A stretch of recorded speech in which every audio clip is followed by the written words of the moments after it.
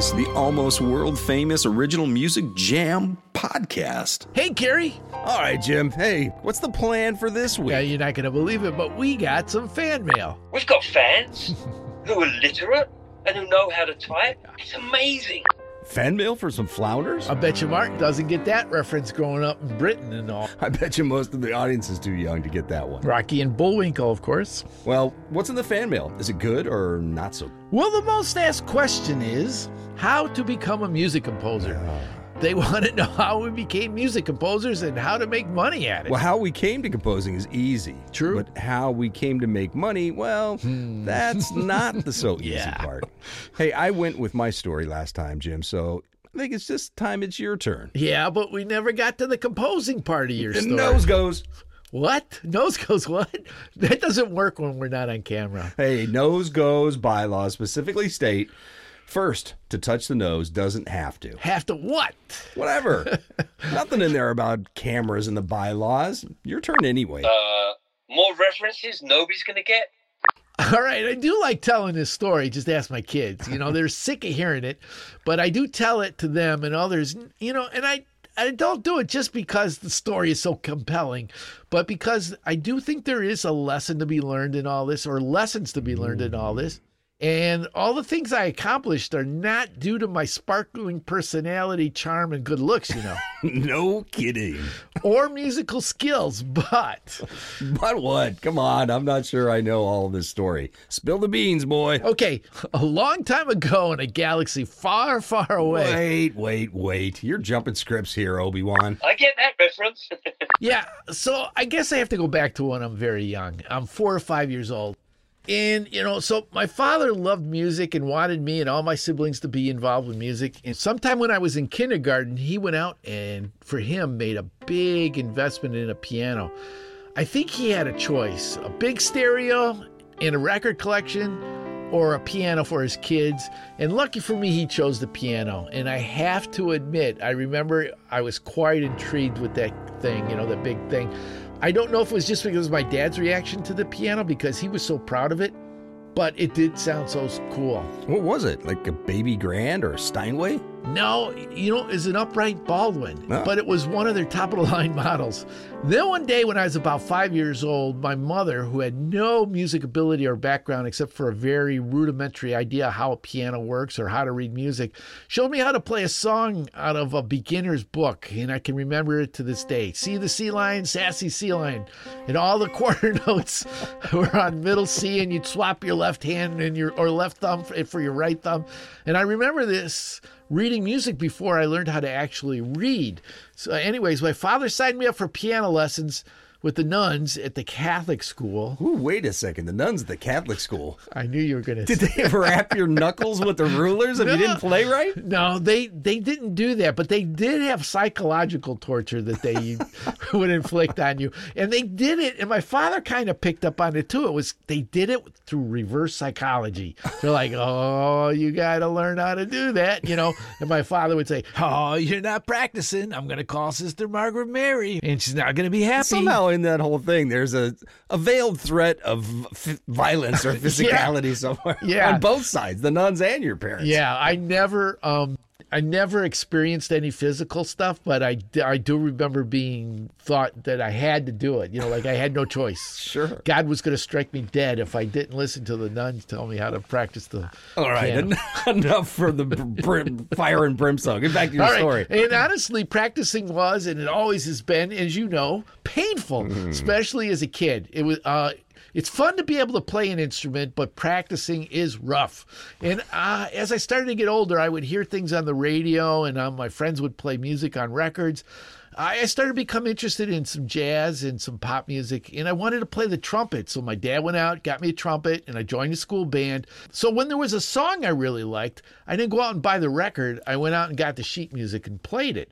I think that really shaped the way I hear music, where most people, when they go to hear a band, want to hear a song played the way it was on a record or recorded. But to me, a song became a melody with a harmony added, and every time and everyone subjects that to a new interpretation. Anyways, so on top of pop sheet music, there's always chords and tablatures that are not in classical pieces. So I eventually started to crack the code, so to speak. I deciphered what a chord was and how to use it, and that became a quicker way to learn a song. But all along, practicing was boring and painful, and as a teen, I was becoming more interested in other things. Like what? Sports and girls? Yep, baseball and girls. And not necessarily in that order, I bet. Correct. So anyway, going into my junior year, I saw something in the course descriptions at school.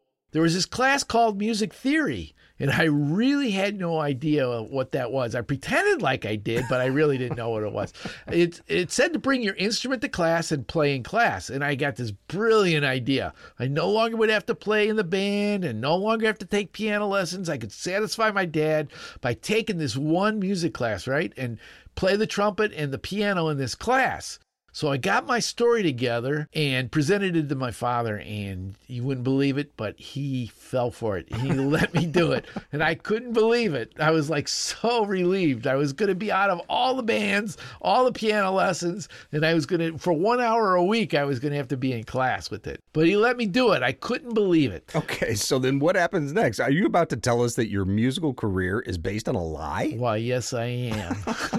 All right. Well, so on the first day of class, the teacher gives out an assignment, and the assignment was to go to McDonald's and get the paper that they used to put on the trays to carry your food on.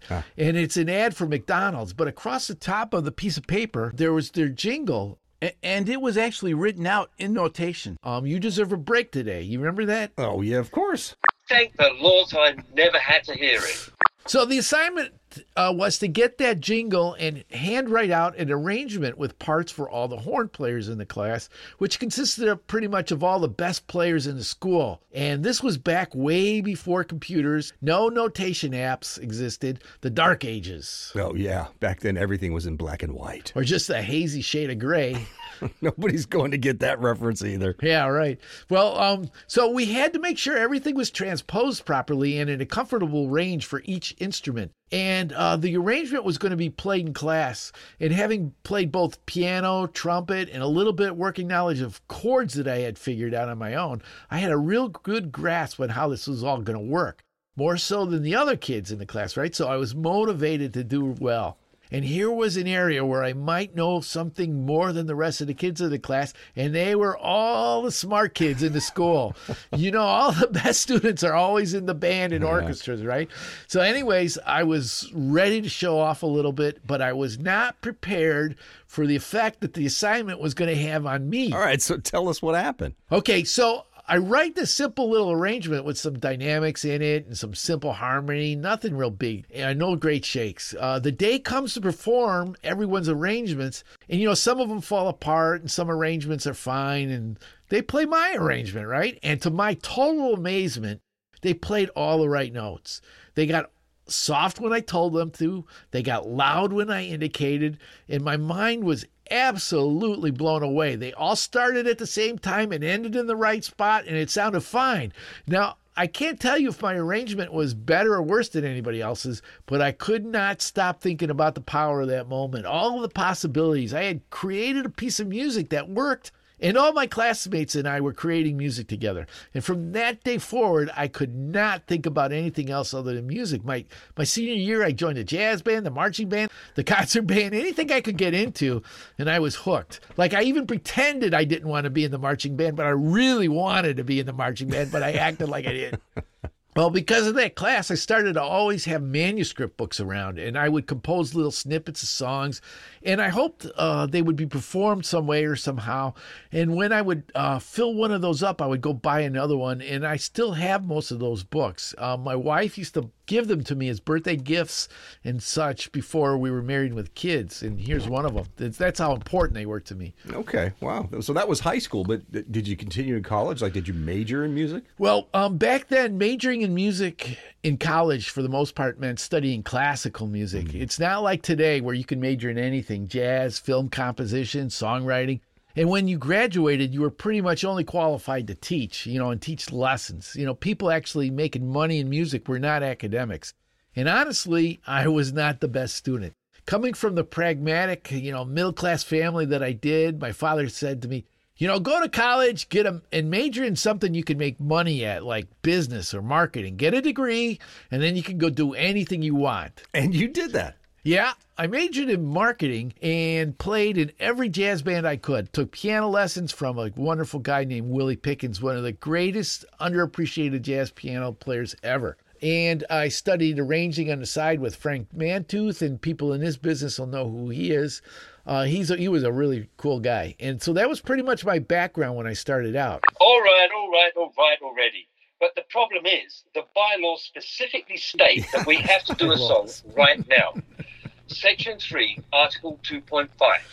We have bylaws? In-laws, maybe. But we have a problem here. It's summertime and everything is opened up and all the guys and girls are out on tour playing in front of actual live audiences. It's just us in the studio.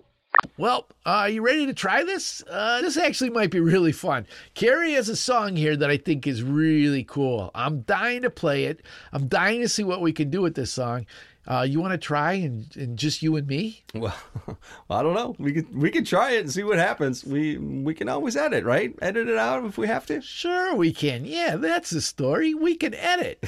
Another comedic reference that might get past Martin and some of the audience. Yeah. So tell us the backstory about the song. Where did the song come from? Really the very beginning of the song was probably somewhere, I don't know, early 2019. Yeah. When I just heard, beginning of the pandemic and all of the people were talking about that. And I heard somebody somewhere, I think it was a news commentator or something, say, all we have is Band-Aids and we've got a bullet wound, or a reference like that, something similar to that. And I'm like, that's a really clever line. I'm going to remember that. It's got an alliteration, so that's a good way to start a song, right? It was with a good alliteration. Yeah.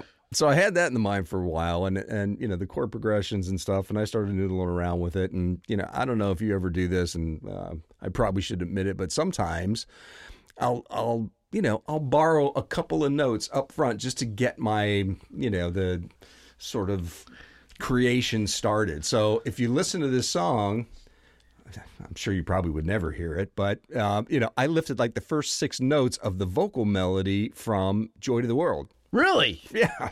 The Christmas song or the Three Dog Night song? Three Dog Night. Jeremiah was a bullfrog. Really? Come a day when you wake up. The first 6 notes. I'm like, my goodness.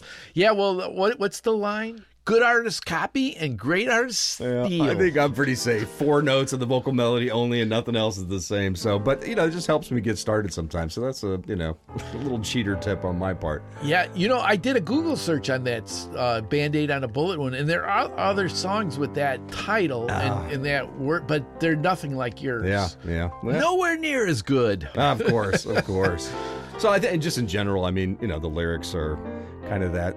You start to get a little bit older and you don't recognize certain things about yourself and, but we're all getting older and not recognizing things, right? But then again, turn around in the chorus where it's like, hey, there's no chance unless you take one, right? Yeah. So there you go. Get up and take one. Okay. Enough pontification already. Do the song. All right. Well, we going to start this thing? Yeah. Well, first off, hand me the chord sheet. Okay. Let's just start with your guitar. It's your song. I'll just jump in. Okay, well, here goes everything. 1, 2, 3. Yeah. All right, here we go. Pretty cool. I like it. Come a day when you wake up, don't recognize who's in the mirror. Life is kinda empty, but your belly's full of fear. They say it's all about the journey, not the destination, friend. They never ever mention just how fast a ride will end. Got no chance unless you take one. Don't think about the wasted years. Stop looking for the road to turn back, 'cause you can't get there from here. Quit dreaming about your glory days now. Nights howling at the moon, 'cause you're only putting Band-Aids on a bullet wound.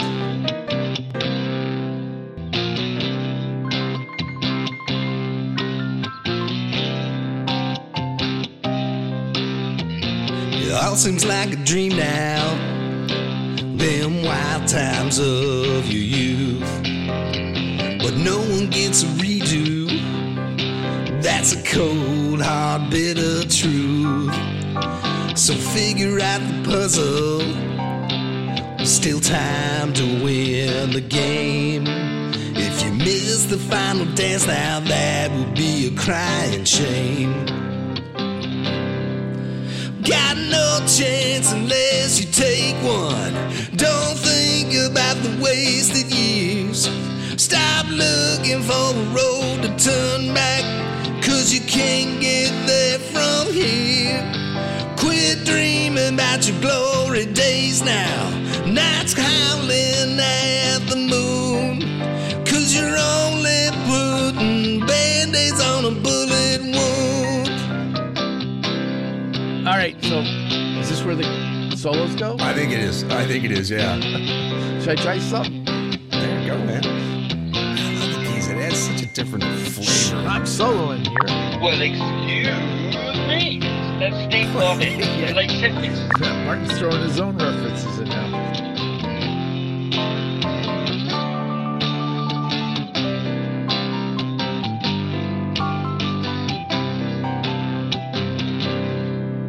Got no chance unless you take one. Don't think about the wasted years. Stop looking for your road to turn back, 'cause you can't get there from here. Quit dreaming about your glory days now. Nights howling at the moon, 'cause you're only putting band-aids on a bullet wound. And there's no use putting band-aids on a bullet wound. Yeah, you're only putting band-aids on a bullet wound. You added that thing at the end. I didn't know it was coming. Nice. I didn't either. So there. Hey, you know what? I just picked up a program called Band in the Box. Ooh, nice. And I'm good. You know what I'll do? I'm going to try to use that to come up with backing tracks for this and just see how it turns out for next time. Since we don't have anybody else in the studio this week, and maybe we can do a review of that software. We'll see how it turns out. Yeah, that's cool. I mean, nice to see the progression of how a song changes over the course of a podcast or two. So Yeah. Okay, so back to you on how you became a composer. So far we've got a lot of backstory, but now how you actually became a composer and got paid for it. All right, again, spill the beans. All right. Okay, so there I was with a college degree in marketing, and my father said I could do whatever, anything I wanted. I went downtown Chicago. Does that sound right? I went downtown Chicago. That's a good song. And wandered the streets, checking out music opportunities. You know, I found some recording studios and just stuck my head in a couple of them. So I decided I wanted to be a composer, but I had no idea how to do it. So I took a low-level job in a recording studio just to get in the game, you know? And so honestly, that's how you do it. You find a way to get in the game and you work really hard. So what was your actual job and how did it go from there? Well, my actual job was as a dubber. So What the heck is a dubber? Is that another reference nobody's going to get? Yeah, I kind of think so. A dubber was somebody who made duplicates or dubs of recorded material. So this was before digital or the internet. So physical copies of recordings were made on reel-to-reel tape and then shipped to wherever. For example, if somebody recorded a McDonald's commercial, like "You Deserve a Break Today," I would make 500 to 1,000 copies on a high-speed machine that would be sent to the same number of radio stations all across the country. And how did making copies all day help you become a composer then? Well, at the time, Chicago was the jingle capital of the world. So I was being given tapes from all the ad agencies who hire composers and from composers themselves sometimes. I had to quality control those tapes and those duplicates or dubs by listening to some of every tape that came in. So I could hear what the agencies wanted from composers, and at the same time I was learning who all the composers were and who was hiring them. So I got it to the point where I could hear a jingle and I could tell you exactly who the composer and arrangers were just by the sound of the tape and even where it was recorded. Plus, I started to learn how to operate audio equipment, which has also been a big help to me. All right, so you were dubbing all day long and playing out in bands at night? Yeah, exactly. I worked about 70 hours a week and was in a band on weekends playing the south side of Chicago. Now, playing in a band that I was in was like getting a master's degree in music as far as I'm concerned. But that's a whole nother story. I learned more from the guys and experiences in that band than anything I've ever done in my life. But again, that's a whole nother story for a whole nother podcast. And I'm sure you've got similar stories. Yeah, for sure. Okay, so how did you jump from there into composing? Okay, so one day I was getting ready to record a narrator and doing my daily dubs, and I walked into a studio where there was a producer. And I did not know him personally, but because I had a good knowledge of the business and I was aware who he was, I knew he was a nice guy and I knew he was a real successful producer. And he looked terrible. I mean, he looked sick. I was afraid I was going to have to call an ambulance. I got him a glass of water and I asked him if he was okay. He said yes, but he was very distraught because his friend had died. He had just found out. So just out of concern, I listened to him talk and was just making sure he was okay. And I kept asking him simple questions just to hear him talk, you know. Well, after a while, he began to tell me that he was calling his friend because he was going to hire him to do an arrangement of Rhapsody in Blue for United Airlines. Mm-hmm. And his friend was a pretty famous composer arranger who I knew of. I didn't know him. When he said that, my head just started spinning. I was trying to be cognizant of the situation, but I wanted to do that arrangement for him. And I kept saying to him, you know, that's terrible about your friend, but, you know, I can do your arrangement for you. And he said, well, that's nice and all, but you're just a dubber. I need someone with experience. He thought I was just trying to be nice by offering, you know, and I kept insisting I was totally capable of doing the job. And he explained it required an orchestra. And I went, psh, no problem. Even though I had never written anything for a real orchestra.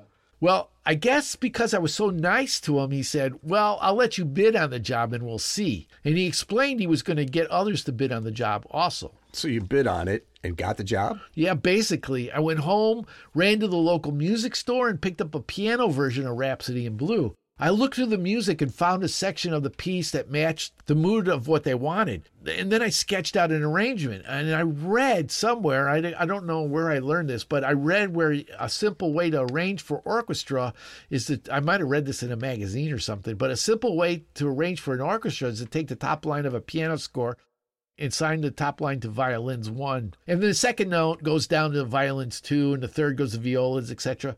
And then I played each individual part using a monophonic Moog synth. You know, it was the cheapest one they made at the time, into this crude cassette deck system. And the result was a very noisy, crude demo of the piece, and I can't even imagine how bad it sounded. Do you still have it? I do have a box or two of cassettes in my basement somewhere, but a copy might be in there. But I'm pretty sure I gave it to the producer. Not sure I have any real desire to find it, but the memory of it serves me way better at this point. I still have the Moog, though, but I digress. Anyways, when I think back, I should have just bought the full score because that was available to buy, and I could have seen how Ira Gershwin orchestrated and just used that, but I was young and stupid, you know. So then I tried to decide how much to charge, and I typed up an estimate. And for some reason, I have no idea why, I chose $5,000. And I thought, wow, $5,000 for a day in a recording studio. I'm going to be rich. So I get my bid and my audio cassette, and I give it to the producer. And lo and behold, he calls me and back and he says, yeah, kid, you got the job. But you know, it's got to be good. You have to get the Chicago Symphony Orchestra to record it and all. And I say, yeah, of course I know that. And I got a little worried, but I called the Symphony Orchestra up and they said, sure, $40,000 and we'll do it for you. And I went, oh my God. Well, I swallowed real hard and I explained to them what I was doing. And the person referred me to Arnie Roth. And Arnie, I called Arnie, and he's a great guy. He was, I don't know if he still is, but he was a member of the CSO, I think. And explained to him what I was doing. And he said he'd get a string section of good players, and it would cost about $4,300. And you were happy making the $700 for one day in the studio. Yeah, that's what I thought. But not for long, because I got to pay the engineer in the studio, and I didn't think about any of that. All was said and done, to make a long story short, I made about $300 that day. And you were happy. Made some money, got a nice sample reel, and a boatload of real-life experience out of it. Yes, turns out, I found out much later, everyone else bidding on the job was bidding in the tens of thousands and wanted royalties and reuse payments. And I didn't know anything about any of that. Yeah, you live and learn. Yeah, so lots of lessons learned. And that demo tape got me a chance to do other jingles and other crazy projects. And then one day I sort of had a similar story in another studio where a producer was mad because the composer he hired did not do a job very well. He didn't do it correctly. He basically bailed Don out in a TV documentary. The producer was throwing tapes against the wall, and he was so mad. And the wall had autographs of famous people on it, and I was getting upset because the wall was getting damaged, and those were cool autographs. But anyways, I came in and I said, "Hey, settle down." I said, "But you know what? I can score your TV show." And of course he said, "You can't. You're just a dubber. I need somebody with experience." And again, I insisted I could do it, and he did not give me that job to do. But the next episode came along, he gave it to me. And I'm sure that one went smooth as silk with all the life experience you had by now. Yeah, your sarcasm is duly noted. The sarcasm light is on, my friend. Yeah, it was rough. The logistics of creating an hour's worth of music using a sequencer that could sequence 3 to 4 minutes of time, depending on how many notes you used, caused me hours upon hours of work. But that sequencer had worked well for me doing 1-minute jingles, but was killing me here. But I slogged through it all, and I turned the score in, finished, and on time. And the producer saw how hard I worked at it and gave me more episodes, which allowed me to purchase a computer, something that was very new to me. So I don't know if my score was very good for that first one that I did, but I'm telling you, the producer saw how I was sweating and working so hard. He wanted me to succeed. He wanted to give me more opportunities. So, I really enjoyed scoring the picture. It was a blast, and I think it showed in my work, too. So I would go to any lengths to make that producer happy, or any producer happy. So after a while, I got more episodes, more series, and projects, more than I could physically even handle. So, for those of you following at home, to recap, to become a composer, learn to play as much music as you can, get yourself in the game any way you can, work hard at it, and assert yourself. Yes, I cannot emphasize enough. Don't let anybody tell you no. And when you do get a project, get it done on time. I know I was given many jobs that the producer thought that someone else could handle the job better, but he gave it to me because he knew that the job was going to get done at a certain level. And that's how you keep your job as a composer once you get it. And I guess I kind of got my opportunities because I had to wait for somebody to die or somebody to screw up. But if you're not in the game, you can't get those chances. So, and I think that my knowledge of the industry would eventually, I would have forced my way in anyways if I hadn't been those two situations. But so I think another big point is it doesn't matter if you got the greatest degree from the greatest college or university ever, and that's not going to hurt. But hard work pays off, and I think being a nice person will help you in the long run. Just being kind to people will pay off, and, every dog will have their day. Hey, so bylaws. We have to do another song. Kerry, have you got another one? Yeah, let's do Till We're Gone. So just the two of us again? I gotta carry the whole thing again? Yeah, nice pun. Yep.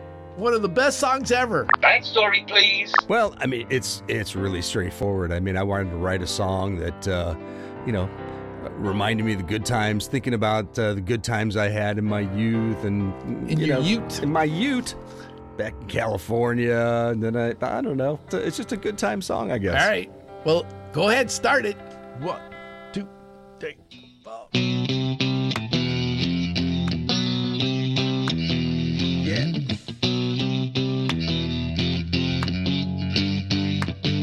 Let's take a trip to California to kick it back and catch some rays. Go and see some senoritas. From your sweet old glory days, we can stroll along the seaside where we can party all night long. Now just remember, we ain't leaving till we're gone. Till we're gone, let's have a good time. Till we're gone, let's drink all night. Till we're gone, don't waste a minute on who didn't do us right. Till we're gone, we'll bring the feel good. Till we're gone, we just won't quit. All we get is just this one ride, so let's make the best of it.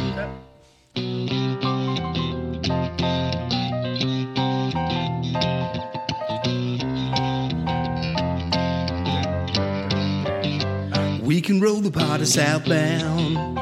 Georgia peaches are so sweet. Get a dose of Southern comfort. The Dixie Highway's full of heat. Cut your ties and break your chains. You gotta set your spirit free. Now just remember, we ain't leaving till we're gone. Till we're gone, let's have a good time. Till we're gone, let's drink all night. Till we're gone, don't waste a minute on who didn't do us right. Till we're gone, we'll bring the feel good. Till we're gone, we'll never quit. All we get is just this one ride, so let's make the best of it. Ow! Oh, here we go. We're in the solo section again, huh? Yeah, I think we got to figure out which chords we're going to do. Yeah, well, they're working. We got to get Harry a solo in this. That would be great. You know what? I'd like to put what if a big band was in this? Ba-da-da-da-da-da-da. Da-da-da-da-da-da. There you go. Da-da-da-da-da-da. It's got the feel for sure. I love this song. I can hear Ray Charles singing it. Till we're gone, let's have a good time. Till we're gone, let's drink all night. Till we're gone, don't waste a minute on who didn't do us right. Well, till we're gone, we'll bring the feel good. Till we're gone, we never quit. All we get is just this one ride, so let's make the best of it. Till we're gone, let's have a good time. Till we're gone, let's drink all night. Till we're gone, don't waste a minute on who didn't do us right. Till we're gone, we'll bring the feel good. Till we're gone, we just won't quit. All we get is just this one ride, so let's make the best of it, yeah.